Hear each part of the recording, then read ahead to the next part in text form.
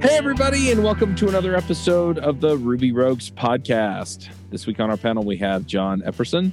Hello, everybody. Luke Stutters. Hello. I'm Charles Max Wood from devchat.tv. And this week, we're going to dive into boot camps and talk about how those fit into our Ruby experience. And I'm kind of curious to get started. What's been your experience with boot camps? I mean, have you worked with boot campers? Have you participated in the boot camp one way or another? Yeah, any of that. Yeah, I've worked with quite a few junior developers who've come straight off US and to a lesser extent Canadian boot camps up in Vancouver, kind of a west side of things. But I've never attended or taught a programming boot camp. Gotcha. How about you, John? I'm in a pretty similar-ish area. I've never attended or taught. I was invited to teach one time or whatever, which I think they give to like everybody in town or whatever, but I didn't end up doing it. I was too busy, and then I just never looked at it again. I've worked with people from boot camps, and obviously being involved in Charlotte Devs, I talk with a number of people on a fairly regular basis about their opinions regarding it, and I do work closely with a couple people that are former and current teachers of some boot camps here in town. Gotcha. Do you wish you were better known in the programming community? Want to make a difference by speaking at conferences, writing books, or contributing to open source? Let me help. I'm starting a program to help developers move up in their careers using proven techniques and by starting a podcast in order to advance. Right now, I'm only scheduling calls to see where you're at, where you want to go, and how we can get you there. There's no sales pitch involved. You can schedule the call at devchat.tv/nextlevel. Yeah, it's funny because I guess we're all coming at this as outsiders. I have lectured at a couple of boot camps, but it was like come in for an hour and talk about how to find a job, or come in for an hour and talk about the community, or come in and talk about whatever you want because you do Ruby Rogues kind of thing, right? And so I've done that, and I have some friends who have gone through boot camps. I've coached a bunch of people who have gone through boot camps. And then in a less formal capacity, mentored a number of people who have gone through the boot camps as well. And then, as far as alternatives go, I've also coached and mentored a whole bunch of people who have 4-year degrees. I've coached and mentored people who are self-taught. And anyway, I think there are some real trade-offs here. But I'm a little curious. Okay, so now that we're talking about people that we know who have gone through boot camps, what's kind of your read on boot camps? I'm curious, even if you don't have like direct experience with people, like how I'm curious about your opinion, just because some of it's going to be informed by your interactions in the community. Yeah, so I'll take this one first. I think the boot camps are spotty. I think they're hit or miss. That's kind of like the sort of conclusion that I'm at right now, because from my perspective, I haven't seen a pattern of, people coming out of boot camps just automatically being bad. I haven't seen a pattern of them just automatically being good. For me, the common thread that I see from people that are like sort of successful is just, it has more to do with them than it does the boot camp.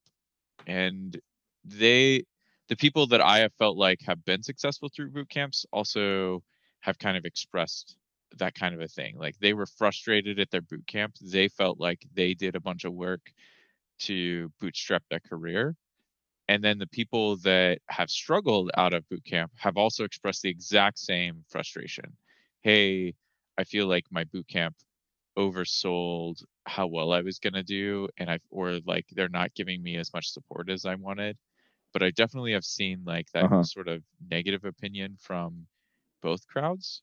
Not every single person that I've met is negative on boot camps, but I would definitely say that, 60+% of them, which is, it could just be, it's close enough to sort of like that mid-level that I can't say, well, boot camps just are terrible, don't ever do them. Like clearly they're helping some people work, right? But there does seem to be something that's not quite right about the system, if that makes some sense. That is the promise of the boot camp, isn't it? That's the fantasy. That's what they're selling. The idea that you can kind of come out of your current career stacking shelves at Walmart, do the boot camp and be transformed and employed in the vibrant world of software development. Yeah, that's pretty much what they're promising is true. They have these boot camps for people that want to like lose weight and stuff too, right? And I feel like the same the same success rate seems to apply across the board there or whatever. I'm desperately in need of such a boot camp. That's a really apt analogy, though, because I have a few neighbors and friends who have gone to those too, right? And so they go for 2, 3, 4 weeks, and then they come out of the boot camp and they go right back to doing what they were doing before, right? And so it doesn't actually, like, they learned in their head what they needed to know, but it didn't give them any practical experience actually, maintaining or losing more weight, because when they were at the boot camp, they taught them nutrition and then fed them in the cafeteria, right? And so they weren't actually, okay, let's all go down to the grocery store. Here's your shopping list. Here's how we're going to cook this, right? And get them used to doing those things day in and day out and making it a doable thing. And what I found is that with a lot of the boot camps, and this varies a lot from boot camp to boot camp, is that some of the boot camps will go in and they will teach you all about how to write Ruby or React or whatever, right? And so when you graduate, you've got all of this technical knowledge, and you've built some apps and you've got a little bit of experience there. But when it comes right down to it, you don't actually have some of the other practical skills that you need to get a job and actually be worth hiring. And so what I find is that when I say I've coached people who went through boot camps, usually what winds up happening is they'll wind up spending several hundred or a couple $1,000s with me over the course of a few months so that I can help them learn those other skills, learn how to interview with and talk to people, learn how to, you're right. So I'm essentially taking them to the grocery store and showing them how to build their shopping list, and then how to demonstrate to employers that they actually can do the job, right? And so that's one issue that I've definitely seen. The other issue that I've seen is that, or I guess on the flip side, is that there are a few boot camps, and I don't know for sure if, like Flatiron School in New York, they used to do really well at this, but I know that they've been purchased and they've changed some things with their management. So I don't know if this is still the case. But the guy that ran it, Avi, he was really, really well connected with companies in New York. And so he could actually step out and help graduates get the jobs, right? And so he could get people in front of employers, and he could talk to the employers and get feedback on their product, so that they'd go back in and they'd say, look, you have to know this, right? So maybe it's pair programming, or maybe there's some agile development training they get, or maybe they get a little more practical knowledge on like a real world app, or they go contribute to open source or things like that, right? And so he would get the feedback there. And then when you came out of the boot camp, they knew that you had done some of that stuff. And so the relationship worked both ways with the boot camp. But most boot camps don't seem to do that. And a lot of the boot camps don't teach you any of the skills that you need to actually find the job. Yeah, they're just interested in, hey, look, I built a couple of apps in the boot camp and I'm done. And so, yeah, it's kind of hit or miss. The other thing I will throw out is that it seems like some of the boot camps too, what tends to happen is they'll have a handful of people. So they'll have a cohort of 20 people in the boot camp, and like 5 of them will get a job right out of the gate, right? And then another 10 of them are going to have to struggle for 6 months to a year, and the other 5 are just going to go back to working at Walmart.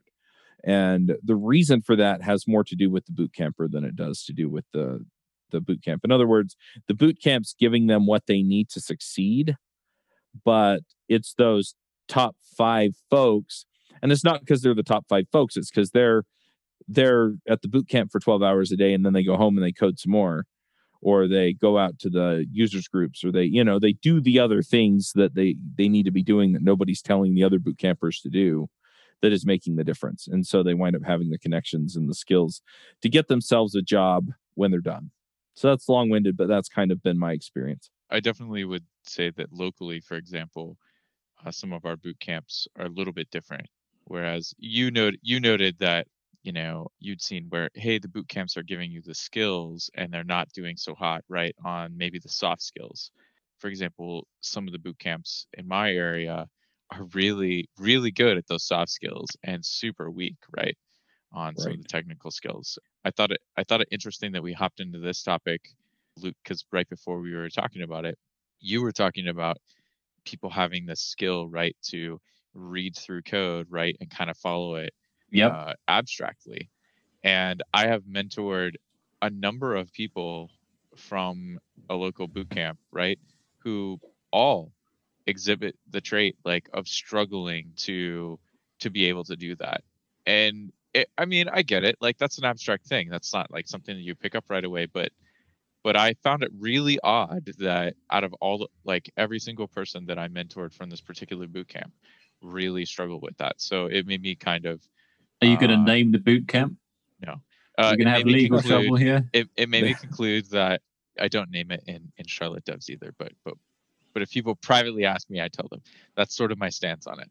But yeah, no, I mean, I conclude that they're not teaching that skill, right? People are not picking up that skill from that particular boot camp. This is the double-edged sword of both college education and boot camps. If you studied under Professor Wood at the Hogwarts School of Ruby Wizardry, then, I'm a Ravenclaw. Yeah, precisely. Then you're going to have no trouble getting a job because the local employers will have had someone from that boot camp and said, this guy's really great. It's going to give you a massive advantage. But if you graduated from the not so salubrious, Backstreet Ruby Magic Academy, then that's actually going to act as a negative because especially when you're up against candidates from the proverbial Ruby Hogwarts, because they're going to say, well, maybe this guy is not going to know the basics because he's done that boot camp. And by the very virtue of people going on to boot camps, they're probably not going to know which boot camp is good and which boot camp is bad because they are, by definition, new to the industry. So I think one of the things about the boot camp discussion that I think at least comes up for me when I have discussions with other people locally and things is I think this borders on our discussions around interviewing as well. Because as you just pointed out, if you come from our illustrious Hogwarts School of whatever it was. Hogwarts School of Ruby Wizardry. Yes. So somebody I should sing our fight song. Oh, man. Somebody at Company A already has... Somebody at Company A already has... I came from our Hogwarts school, right? And they were taught certain language. They were taught certain concepts in relationship to one another. And if you come from our Backstreet Ruby School of Magic, gosh, I don't even remember these names anymore, Luke.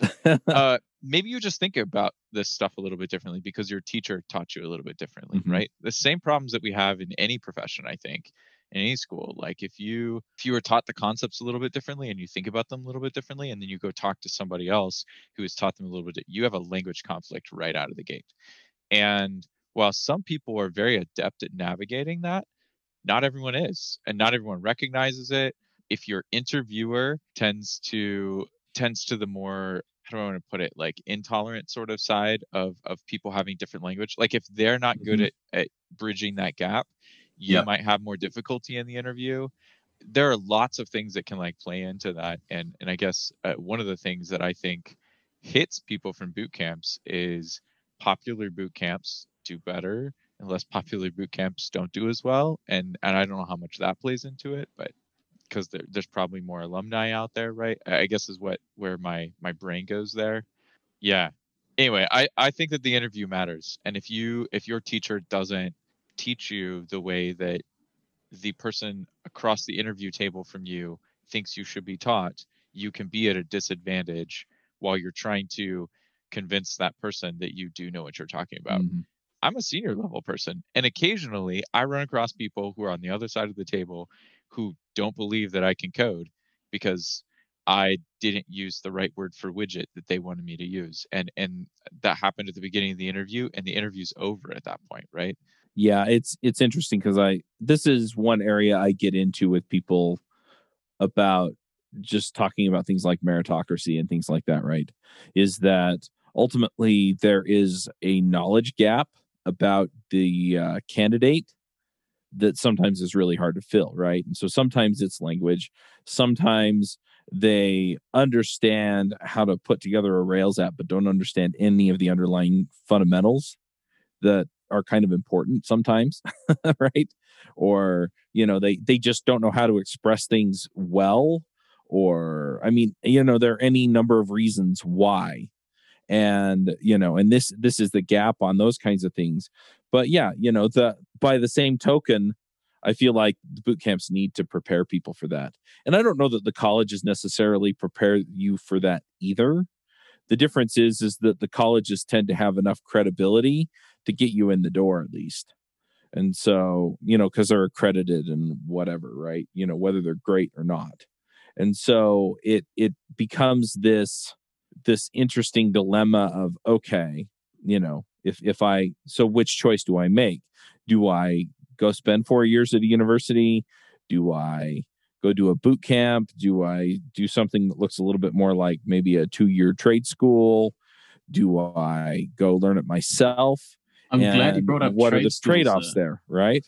Because this is like a really fundamental thing. So if I want to go and become a forklift operator, I know exactly how to do that. And there's like formal qualifications, or an electrician even, then everyone knows how to become an electrician. There is no such route into software development in any language. And to that point, just to add on, if you're going to be a forklift operator, you have to be licensed. Right. If you want to be an electrician and you want to be bonded in this state, you have to be a licensed electrician. Right. In other words, you have to demonstrate that you have the capability of not burning a building down when you hook up wires. Right. And so, there's some real safety concerns there, but there's no such thing for developers. Right. There's no such, okay, you certified, so you're in. We could do one. We could do a Ruby license. There we go. You are an official rogue.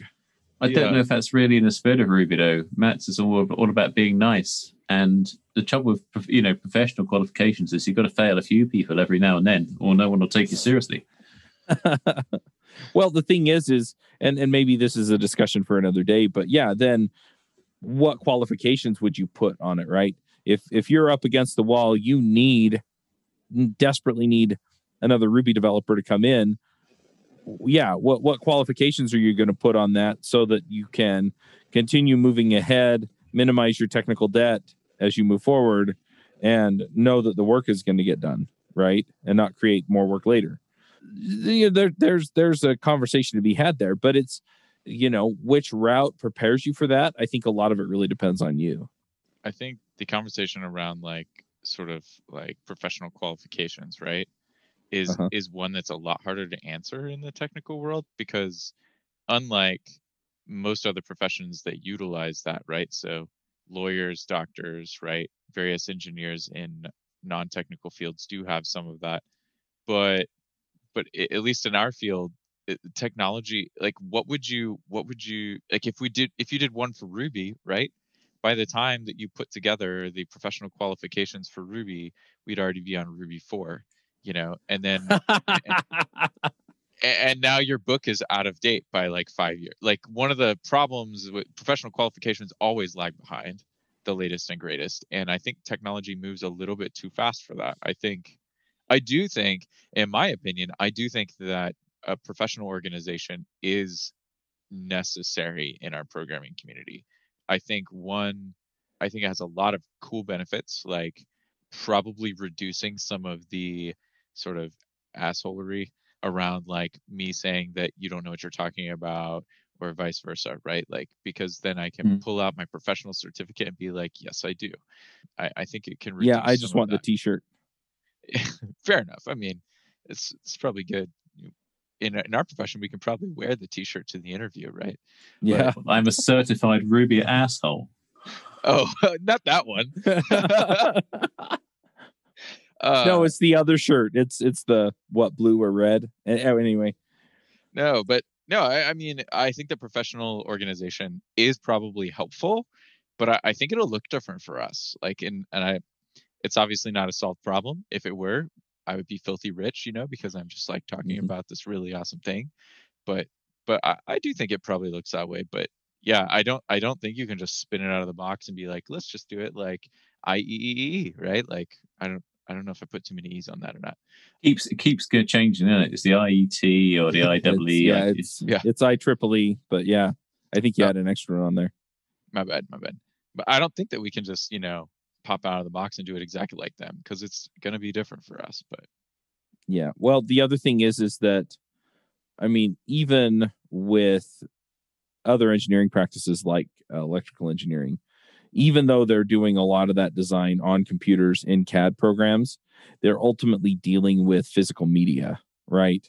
They're designing chips, they're designing, they have to deal with the laws of physics and how electrons move through a system.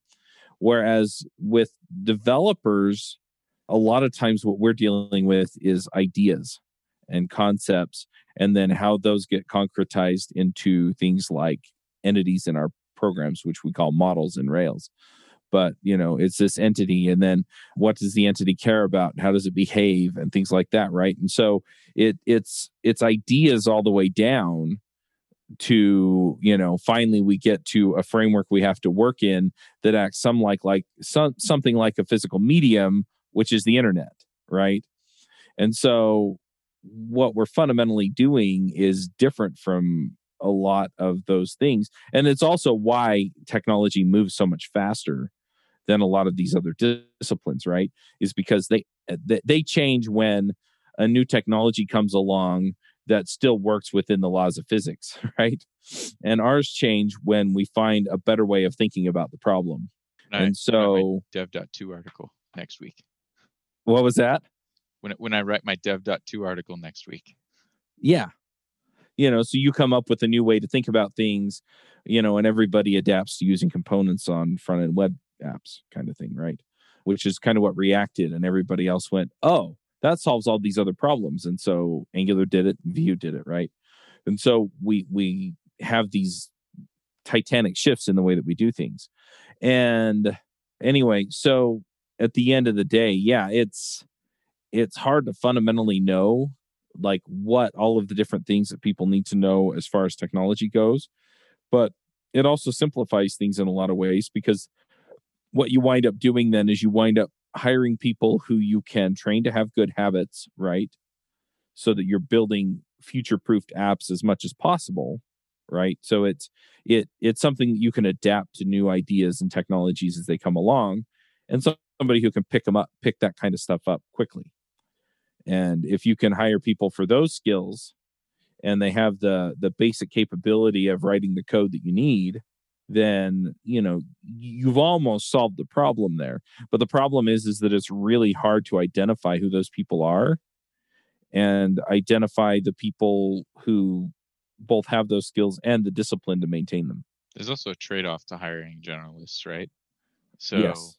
So a generalist does not tend to perform as well in a given, narrow band, right? Like you can get the specialist in, and at least at what they do, they're going to perform, higher or whatever. So finding the generalist that you can take from technology to technology is difficult.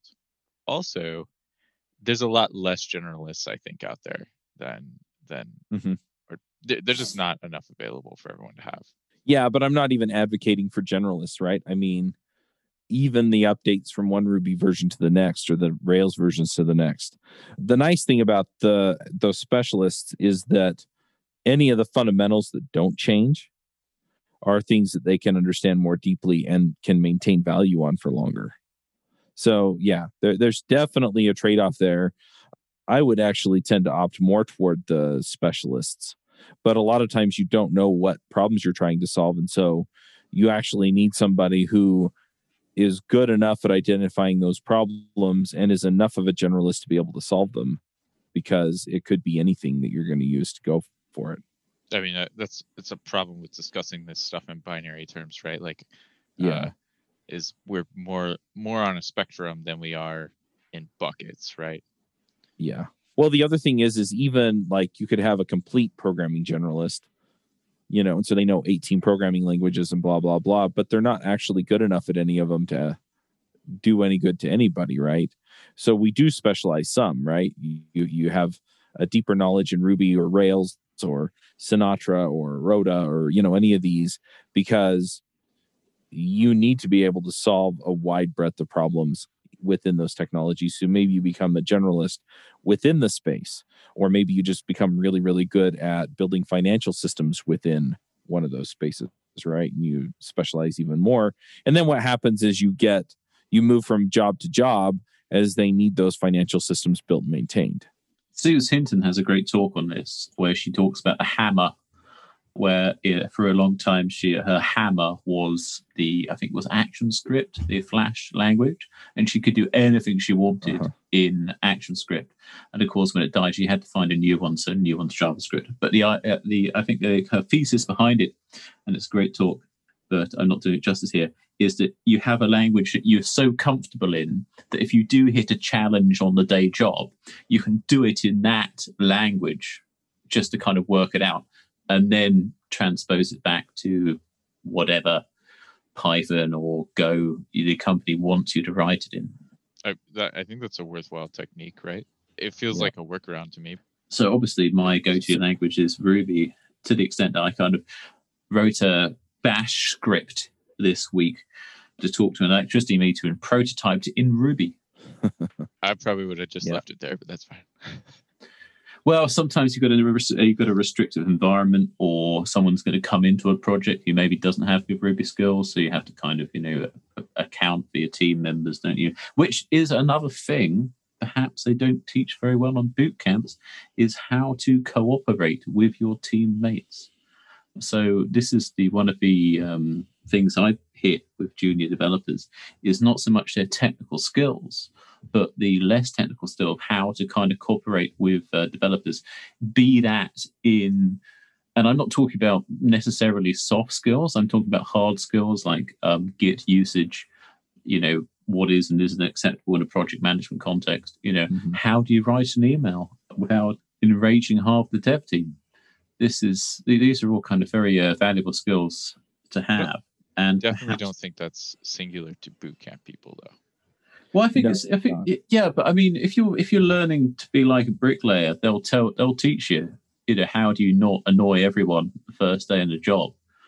There's certain things you have to do. You have to turn up wearing a hard hat and your safety steel cap boots. And there's an equivalent list in software development, which everyone knows, but you only kind of find out the hard way because you turn up to a real software project, start banging everything into master branch, everyone gets upset. Yeah, that's an issue, though, that I ran into going to the university, right? Is that, came out of the university.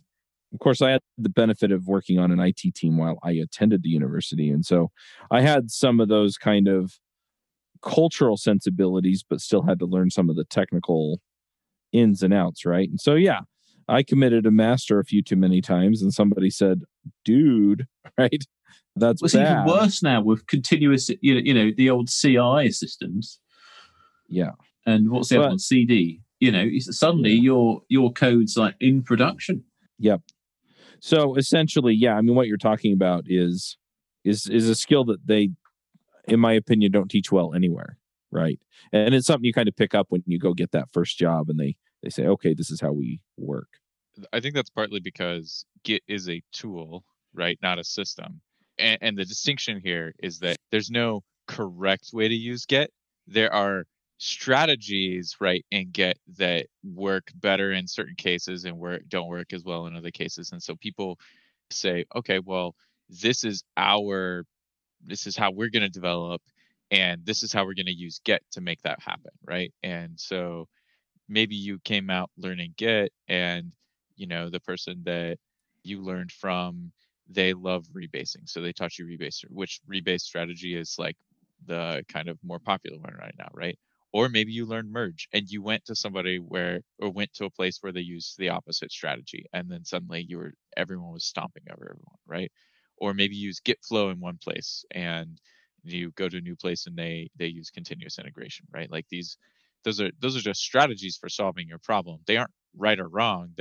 They have pros and cons, and your team picked them for some reason, whether that was a good reason or just because somebody put their finger in the wind, whatever. But they picked them, and now you're following it or whatever. But I don't know. I feel like the ability to like follow what your team is doing is just like, I don't know. It's like Somebody said Git hygiene on some podcast somewhere a long time ago, and Oh, I don't I've like called that. it that I since. don't like it. It sounds like code smells. No. It's like I brushing your teeth. I brush my Git teeth with my Git brush. There are things that you have to do in order to like sort of take care and maintain your code base, right? And doing those things, you have to learn how to do that. I tell you why. I want to kind of take this up a level, because what I think we're really talking about here are sort of the people level skills, right? And so, can you communicate well with people? Are you able to pick up on the nuances of culture, or nuances of process, or nuances of some of these things, right? And those are hard to teach, especially if you only have a few months to teach somebody this, and you're trying to get them up to speed on technology anyway. And the university environment doesn't foster this either, because you're essentially doing the same thing. You're just doing it one class at a time. And so you're going through a whole bunch of mini boot camps that have the same problem. Self-teaching. I mean, if you get together in a group and you collaborate on some of your learning, you might pick up some of this. But unless you have an experienced person there kind of guiding things toward what at least an acceptable human process is for a dev team, you're going to miss a lot of that too.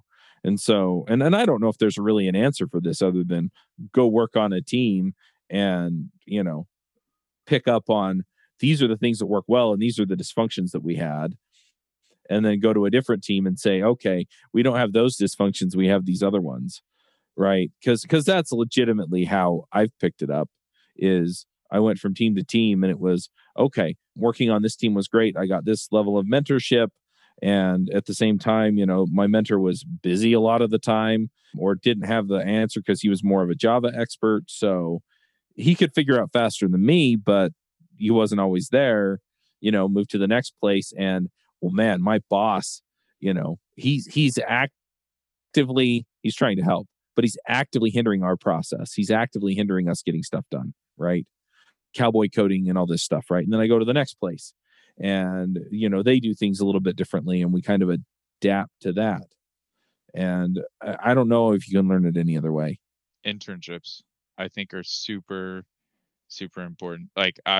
Do we do those as much though? No, we don't. I think the numbers are pretty clear that they've been going down over the course of years or whatever.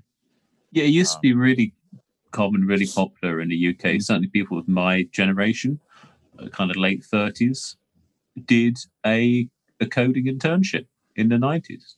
And now I literally know of no one below the age of 25 that's done that. Yeah, I set up an internship program, or was super heavy. I wasn't the only person involved, but super heavily involved in setting up that in a previous place. And I mean, that to me, yeah, you can get. I think it's beneficial to the company if you want to get kind of people that are newer into your company, right? They're going to be a little bit cheaper for a while. If you treat them right, they'll stick around. But for the most part, some people will just leave. That's just reality. But I don't know. I think it's a good trade-off, but we just don't do it. Companies don't really want to take the risk of teaching people. And I don't think that our education, like you pointed out, Chuck, I don't think our education system can take on some this portion of the education, right? Right. Teaching people how to work with other people, whatever that is. Yep. Have you ever wondered if you could be offering a faster, less buggy experience for your customers? I mean, let's face it, the only way you're going to know that is by actually running it on production. So go figure it out, right? You run it on production, but you need something plugged in so that you can find out where those issues are, where it's slowing down, where it's having bugs. You need something like that there. And Raygun is awesome at this. They just added the performance monitoring, which is really slick, and it works like a breeze. I love it. I love it. It's like you get the ray gun and you zap the bugs. Anyway, definitely go check it out. It's going to save you a ton of time, a ton of money, a ton of sanity. I mean, let's face it. Grepping through logs is no fun, and having people not able to tell you that it's too slow because they got sidetracked into Twitter is also not fun. So go check out Raygun. They are definitely going to help you out. There are thousands of customer-centric, customer-focused software companies who use Raygun every day to deliver great experiences for their customers. And if you go to Raygun and you use our link, you can get a 14-day free trial.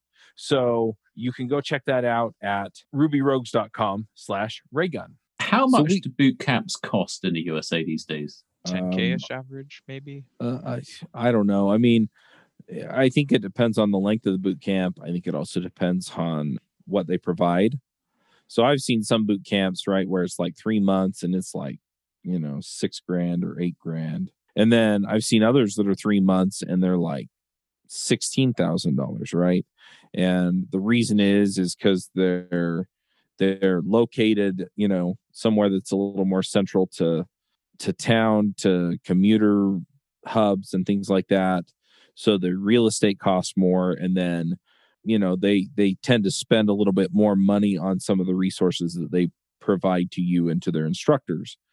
And what's funny to me is that I've seen some $6,000 ones that seem to really just get it and they nail it.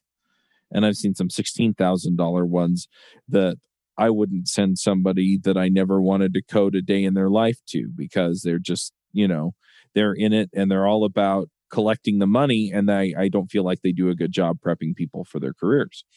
And so, yeah, I mean, it varies pretty widely. I've seen some 6-month programs that cost north of $20,000. Those tend to be pretty good. But the reason is because they know they have to deliver to get a new crop of people in. If they get a black eye, they're done, because people won't spend the money for it. And they're also kind of flirting with now being on the level of a junior college or something like that, where people are actually looking at it as an opportunity for a real education instead of a fast track into software development. And you also have to come up, if you're getting into the boot camp, right? If you're the student, you also have to commit to a much higher level of a thing. So your commitment to success has to be higher in the first place. And I think that you're more likely to have successful people that way too. Yep. You're just filtering for people that are more committed. Yeah, that's a better way of saying that. Yeah, that's fair. And I've seen some of the boot camps. In fact, some of the boot camps that really tend to succeed. Yeah, you have to apply. They'll interview you and they'll tell you if they don't think they can deliver for you. And a lot of it really does come down to your level of commitment, your personal habits, what you're willing to put into it. And if you're not willing to put into it, they're not willing to take you because they don't feel like they can deliver.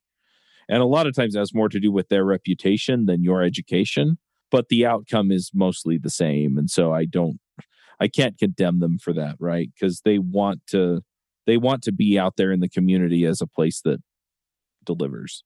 There's probably a negative side to that, right? I mean, their evaluation there is, techniques sure, are probably filtering out people who are perfectly good candidates. Yeah. But yeah, also I see your point too.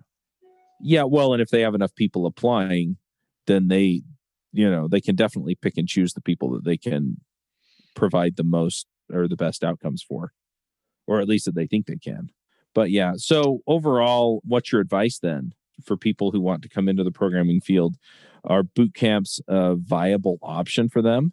I always tell people, when people ask me this question, my question isn't intended to be wishy-washy, but I'm always just like, it really kind of depends on you. Like, how badly do you want to be a developer? For me, I don't think that the boot camp is all that integral into your path. I think boot camp is just a way of shoving a bunch of information into that 3 months or whatever it is for you. If you are committed to making the switch, the boot camp can be a tool for you. But I think you have to use it that way. It's not the solution. It's getting into programming right now is a lot of work and it's all on your back.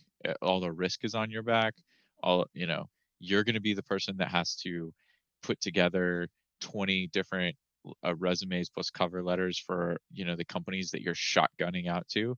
You're the one that has to go attend all of these meetups and possibly write blog articles, like all of these extra things. The bootcamp's not going to do that for you, but you have to learn all the things that the bootcamp is teaching. So you can look at the bootcamp possibly as being sort of like maybe that's the teacher portion of what you need to do to become a developer. You need some way to learn that stuff. You also have to spend a ton of time doing all the legwork to get past all the barriers to entry that we just have in place right now.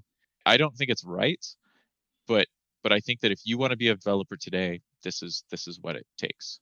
And understanding that reality, I think, is sort of, I don't know. I tend to be on the realistic side of things when I tell people, so that's why I put things this way. I don't think that boot camps are bad or evil, but I don't think that boot camps, like, you're handing them $10,000 or whatever it is to teach you some stuff, and there's going to be a ton of holes in it, and you have to fill in those gaps at the end of the day. I agree with a lot of that. Luke, what's your take? I disagree. And not just for podcasting reasons. I know very few people who've got into software development and then got out. It tends to be a kind of profession where you can have a really great career, and it tends to kind of get better as you go along. And I don't think anyone's selling these boot camps as a kind of get a great job in code after you've done boot camp. It's more a kind of get a job, then get a better job. No one's expecting to have any more job for life out of college, are they? You know, you're going to get a job, but you're going to have the potential to get better jobs in the future. So I think that really the world needs more boot camps, not less, because we need more devs, not less devs. Mm-hmm. From a software developer's perspective, obviously that's not great because every new dev is competition. But putting my small business owner's hat on, you know, desperately need more people who can code. Yeah, no, it's true. And I think coding is a massive force for good in the world. I know people personally who've got out of very desperate situations by getting into IT and have literally turned their life around. You know, it's been transformative to their lives and their children's lives. So I think the boot camps are fundamentally doing good. Whether that's the best way to do it for everyone, clearly not. If you've got to get up and go, as John said, you can just get up and go and do it. There is no need for boot camps. The only real question is, do they help? And do you get value for money? And I think a lot of people do. A lot of people do need a helping hand, you know, to make a change in their lives. And that's really what it's about.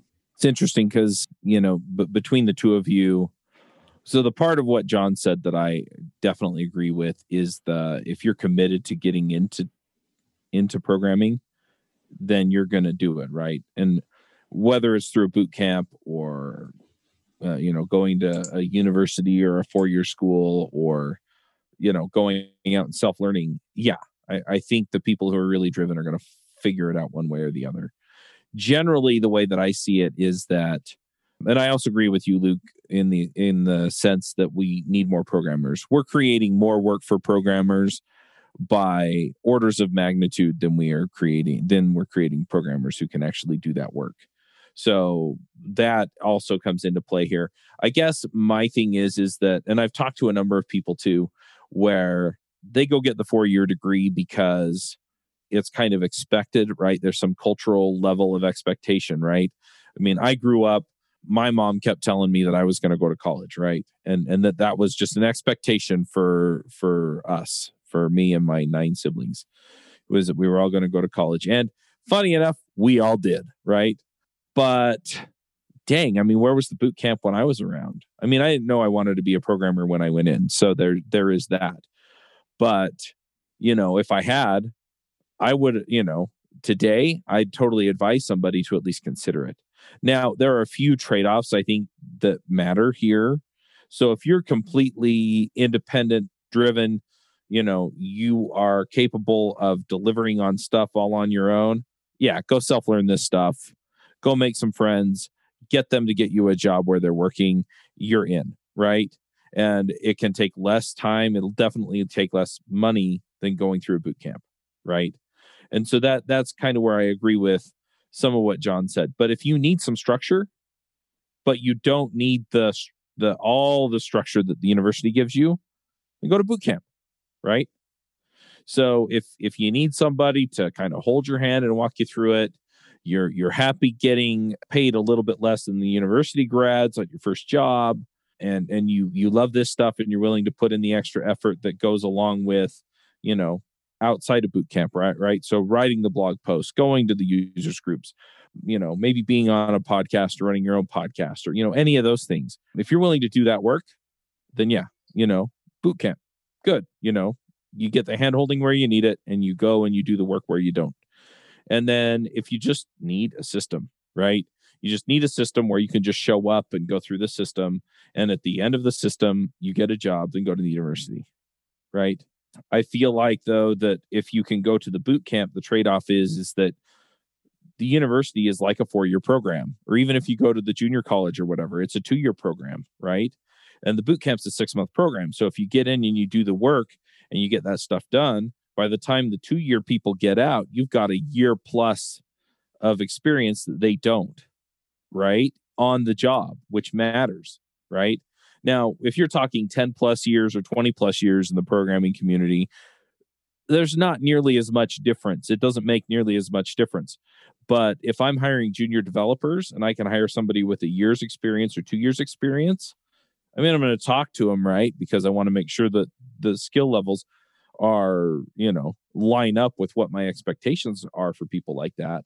But all things being equal, I'm probably going to pick up the person that has 2 years experience because I think they're going to fit in better with the way that developers generally work, right? And as long as they have 2 years worth of skill compared to the person with 1 year's worth of skill, right, then it's totally worth it to hire them. And so you get further ahead by shortcutting the amount of time it takes you to get in, right? And so if you're self-driven and blah, blah, blah, right, I think you can get to proficiency in shorter than 3 months if you really work at it and are self-driven. And so, again, you can skip the boot camp line, especially if you're willing to do the work connecting with people. They can help you figure out what you need to learn and help you get a job. And so at the end of the day, I think it really just depends on who you are, how you operate, and how hard you're willing to work. And I also recognize that there are some life circumstances that make some of these approaches hard, right? So, spending 20 hours a day learning to code is probably harder if you have 5 kids and, you have to pay the mortgage and blah, blah, blah, right? Because you have to work, you have to pay the bills, right? Whereas if you're a younger person, you're in high school or something, you can just go home and learn to code when you're not at school, right? Or if you've just graduated from high school, same deal, right? You're not in college, you don't have any other demands on your time. Your mom's going to let you live on the couch and eat her pizza, so you're good, right? But yeah, other than that, I mean, it really just depends on how you can approach this to make it happen and how self-driven you are. How has the pandemic affected these boot camps? Because these are not generally remote things, are they? That's really interesting. I have a few friends that run boot camps here. So I know people who run Dev Mountain. I know them. And I know people who run Bottega, which is also here. And they've gone completely online. And then I know a few students in some of the boot camps. And it's kind of the same thing, right? For some people, it's really worked out well. Tend to be the more independent folks, right? That are able to self-direct or at least stay focused when they're being lectured to and taught and are willing to ask for help. I think that just became more important to boot campers. I was reading something about the tech conferences, obviously, last year, and probably for most of this year have gone online only. Mm-hmm. And I was reading a piece by some organizers saying, how have this affected your academic conferences? And this was a group who were organizing more than one conference. Yeah, this is kind of a group. And they said that financially, it's been an enormous success because previously, you would have to fly to Barbados to attend this event for X days, and as well as paying the fee. And now anyone can do it online. So their kind of enrollment's gone through the roof.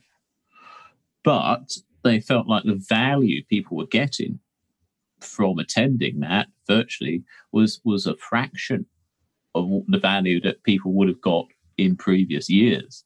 So there was a kind of element of guilt that they were making more money, but feeling like they provided less content. So I would say another benefit of the boot camp in more normal years would have been that you're actually physically mixing with people. You're kind of meeting people who are going to help you get into this industry in a way that you wouldn't if you're sitting at home for 20 hours on what's it, Dev 2. But that advantage is very much flattened out this year. Yeah. Totally makes sense.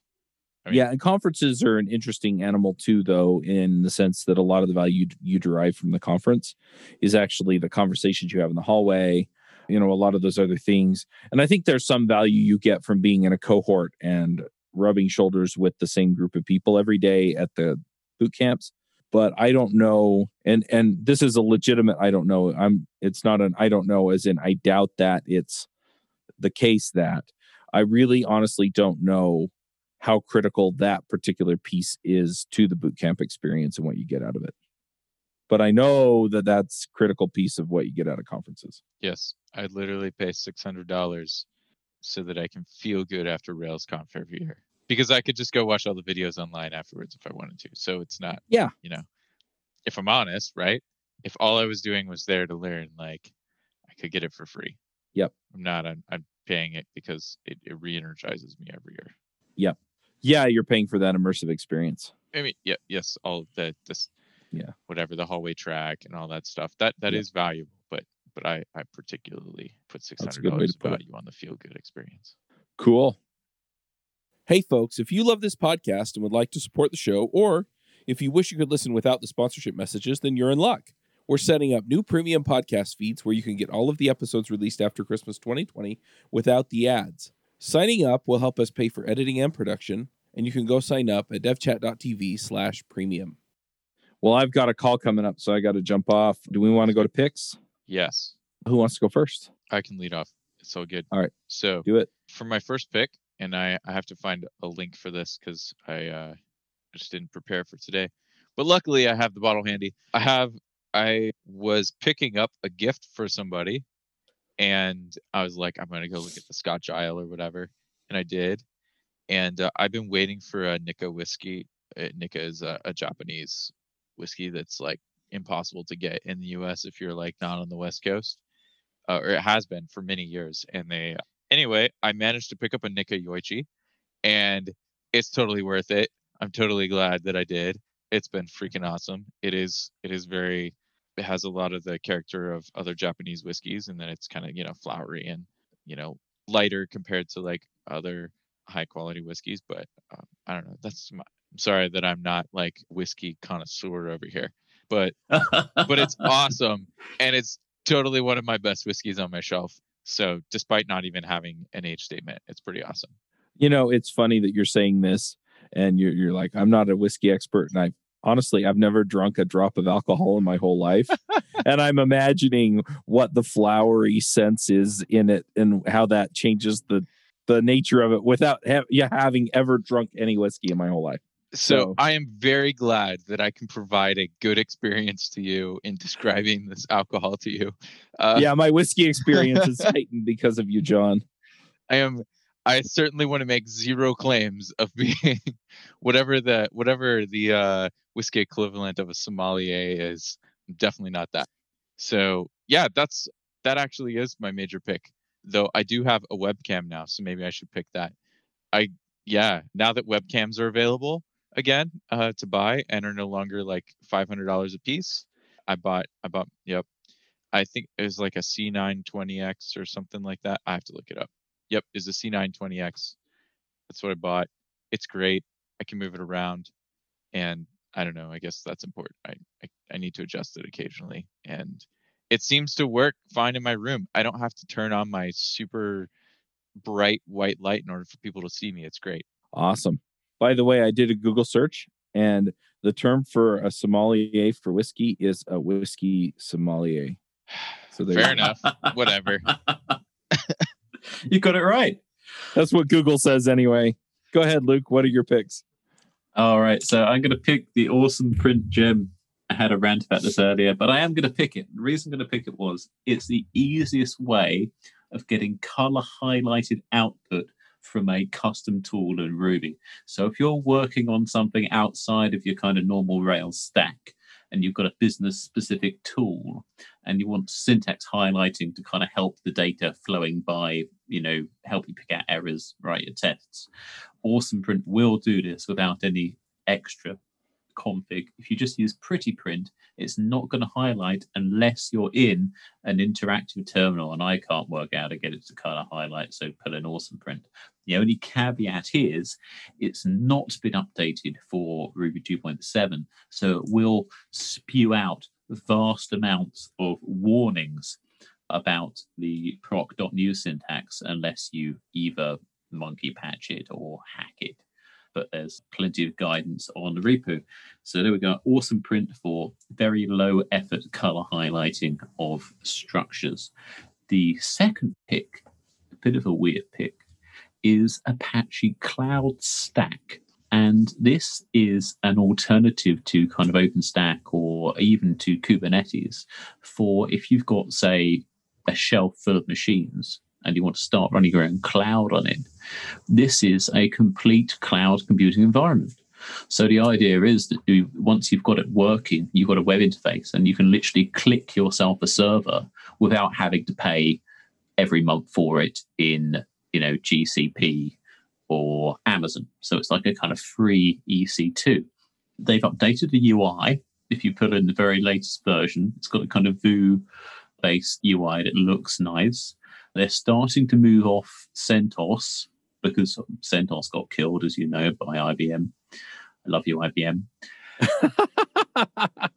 What a wonderful company they are. Please sponsor our podcast. They're really moving everyone into the future.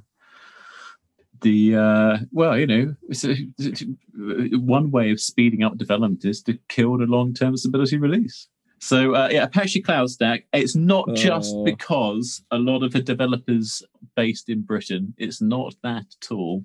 It's a really interesting project. If you've got a lot of spare machines, if you spend a lot of money on these online services, why can't I just, set up something in my company so that people can just try stuff out without having to spend God knows what on platforms? Apache Cloud Stack, give it a look. I'll have to check it out. All right, I've got a few picks of my own. So the first one is, and you might have heard an ad on this show actually for it, but I'm working on, and it's funny because this whole conversation, right? I'm working on actually pulling together a mastermind for developers who want to take their careers to the next level. And I'm really focused on folks that it's not for newbies, let's just put it that way. So if you're kind of stuck at mid to senior level, and you're going, okay, where do I go from here? That's what I'm building, right? And so we'll talk about what kind of a career you want, what kind of things you can do to get there. And a lot of it's going to focus around, once you know what you want, how to learn the skills, how to stay current. And we're going to have you start a podcast so that people can actually see what you know, and so that you can build enough of a reputation to where, if you want to be one of those influencers or speakers or whatever, you can be. Or if you just want that job at that company, I can't tell you how many times I've gotten that job at that company just by having a podcast, right? The last job interview I went to, we literally sat around and BS'd for a half hour after the first 2 minutes of, hey, I really like Ruby Rogues. Oh, great. Do you want to work here? Sure. So it really does work. But what I'm finding is that, you do have to have the skills and be able to demonstrate that you know them. And then, the podcast is a terrific way to show people that you are good at what you say you're good at. So it's also a terrific opportunity to learn. It's a great way to stay current. I mean, there's so many benefits I've gotten from it. So anyway, I'm going to shout out about that. You can find it at devchat.tv/nextlevel. And then the other pick that I have, I've been listening to these books for months now. And I read them when I was in high school. And then, of course, after high school, because he was still writing them. And then the author died. And so another author picked up the series and finished it. It's called The Wheel of Time. And so Robert Jordan passed away and Brandon Sanderson wrote the last 3 books of the series. They are so good. And I've really been enjoying going back through them. I'm on the next to last book. I guess there's a word for that, penultimate. I'm on the penultimate book in the Wheel of Time series, and I've been enjoying them. So I'm going to pick that. And then finally, I've been listening to another book. So when I go to the gym, I tend to listen to a nonfiction book, and I picked up The Man with 1,000 Faces. And It's a book about, they kind of go into the mythology and religious texts through history, right? And they basically pick out a lot of the common threads and common types of stories that are told in all of these different historical works. And what's interesting is it's like, look, these are narratives that we all recognize, right? These are storylines that they still use them to like make movies and write books today, right? And so a lot of times you'll go to a movie and the plot seems very familiar, even though some of the elements are not. And the reason is because they're following one of these formulas. And so really been enjoying that and really been thinking about how to apply storytelling to podcasting. So that's The Man with 1,000 Faces by Joseph Campbell. And yeah, those are my picks. I think Wheel of Time's good too. I think Robert Jordan lost himself a little bit after book 7. I think it's book 7, whatever. Anyway, I don't want to spoil anything. But Brandon Sanderson is a ridiculously phenomenal author, and I thought he did a great job like finishing it up. I don't know how you take an epic story and finish it. That seems really hard to me. And wow, Game of Thrones. Game of Thrones. Yeah, but that's George R. R. Martin for the whole thing. Martin's a hack. Martin's a hack. He can't do it. The thing that's interesting about that, though, was that Robert Jordan, he was trying to tell the story. Brandon Sanderson was also trying to tell the story, but he had a mandate to finish the series. And so, true. And so I think he packed in what he had to pack in, but still telling the story, if that makes sense. I always felt like Robert Jordan could have finished the series like book 7. I always felt like the series was kind of done, and then he sort of like was like, oh, I forgot about this part. And that's why I always say, like, I think he's like lost, because I feel like the story's like meandering at that point. Yep. The books get harder to read. They do. Good. They're still good. Yeah, but like I said, at the end, Brandon was just trying to fill in all the holes, tell a good story, and, wrap up the series for the fans of the series. Funny enough, one of my best friends from high school actually works for Brandon Sanderson in their warehouse. I don't know if I've mentioned this before, but he actually worked things out to give me a tour of Cosmere House, which is where Brandon, he does his live streams from there. It's where all of their swag is from there. I got a couple of leather bound copies of Mistborn books and stuff just for showing up. I mean, they're damaged. That's why I got them for free. I got a handful of paperbacks, but I mean, and it was just fun, right? It was fun to kind of see, okay, these are the elements of, kind of this world that Brandon created that then artists have contributed to and fans have contributed to. And so it's kind of created this thing outside of the Cosmere, which is his universe that he works in, that is really, really interesting. And it was a ton of fun. Incidentally, Cosmere House is right next to Brandon's house. And so I actually know where Brandon Sanderson lives. Now, I would never go over there and I love your stuff, man. But yeah, it was really fun. So I've been enjoying that. I'm actually going to be doing Stormlight Archives after this because I still need to read Rhythm of War, and people are trying their best not to spoil it for me. So yeah, I haven't read everything of Brandon Sanderson's, but everything I have read so far is I would recommend it every time. Yeah, I've read almost everything that he's written. It's just it's phenomenal stuff. So anyway, sweet. Yeah. All right, nerded out about books. Check. All right, folks. No, it's all good. Let's go ahead and wrap up though. And until next time, max out. Take care, everybody. Bandwidth for this segment is provided by CacheFly, the world's fastest CDN. Deliver your content fast with CacheFly. Visit CACHEFLY.com to learn more.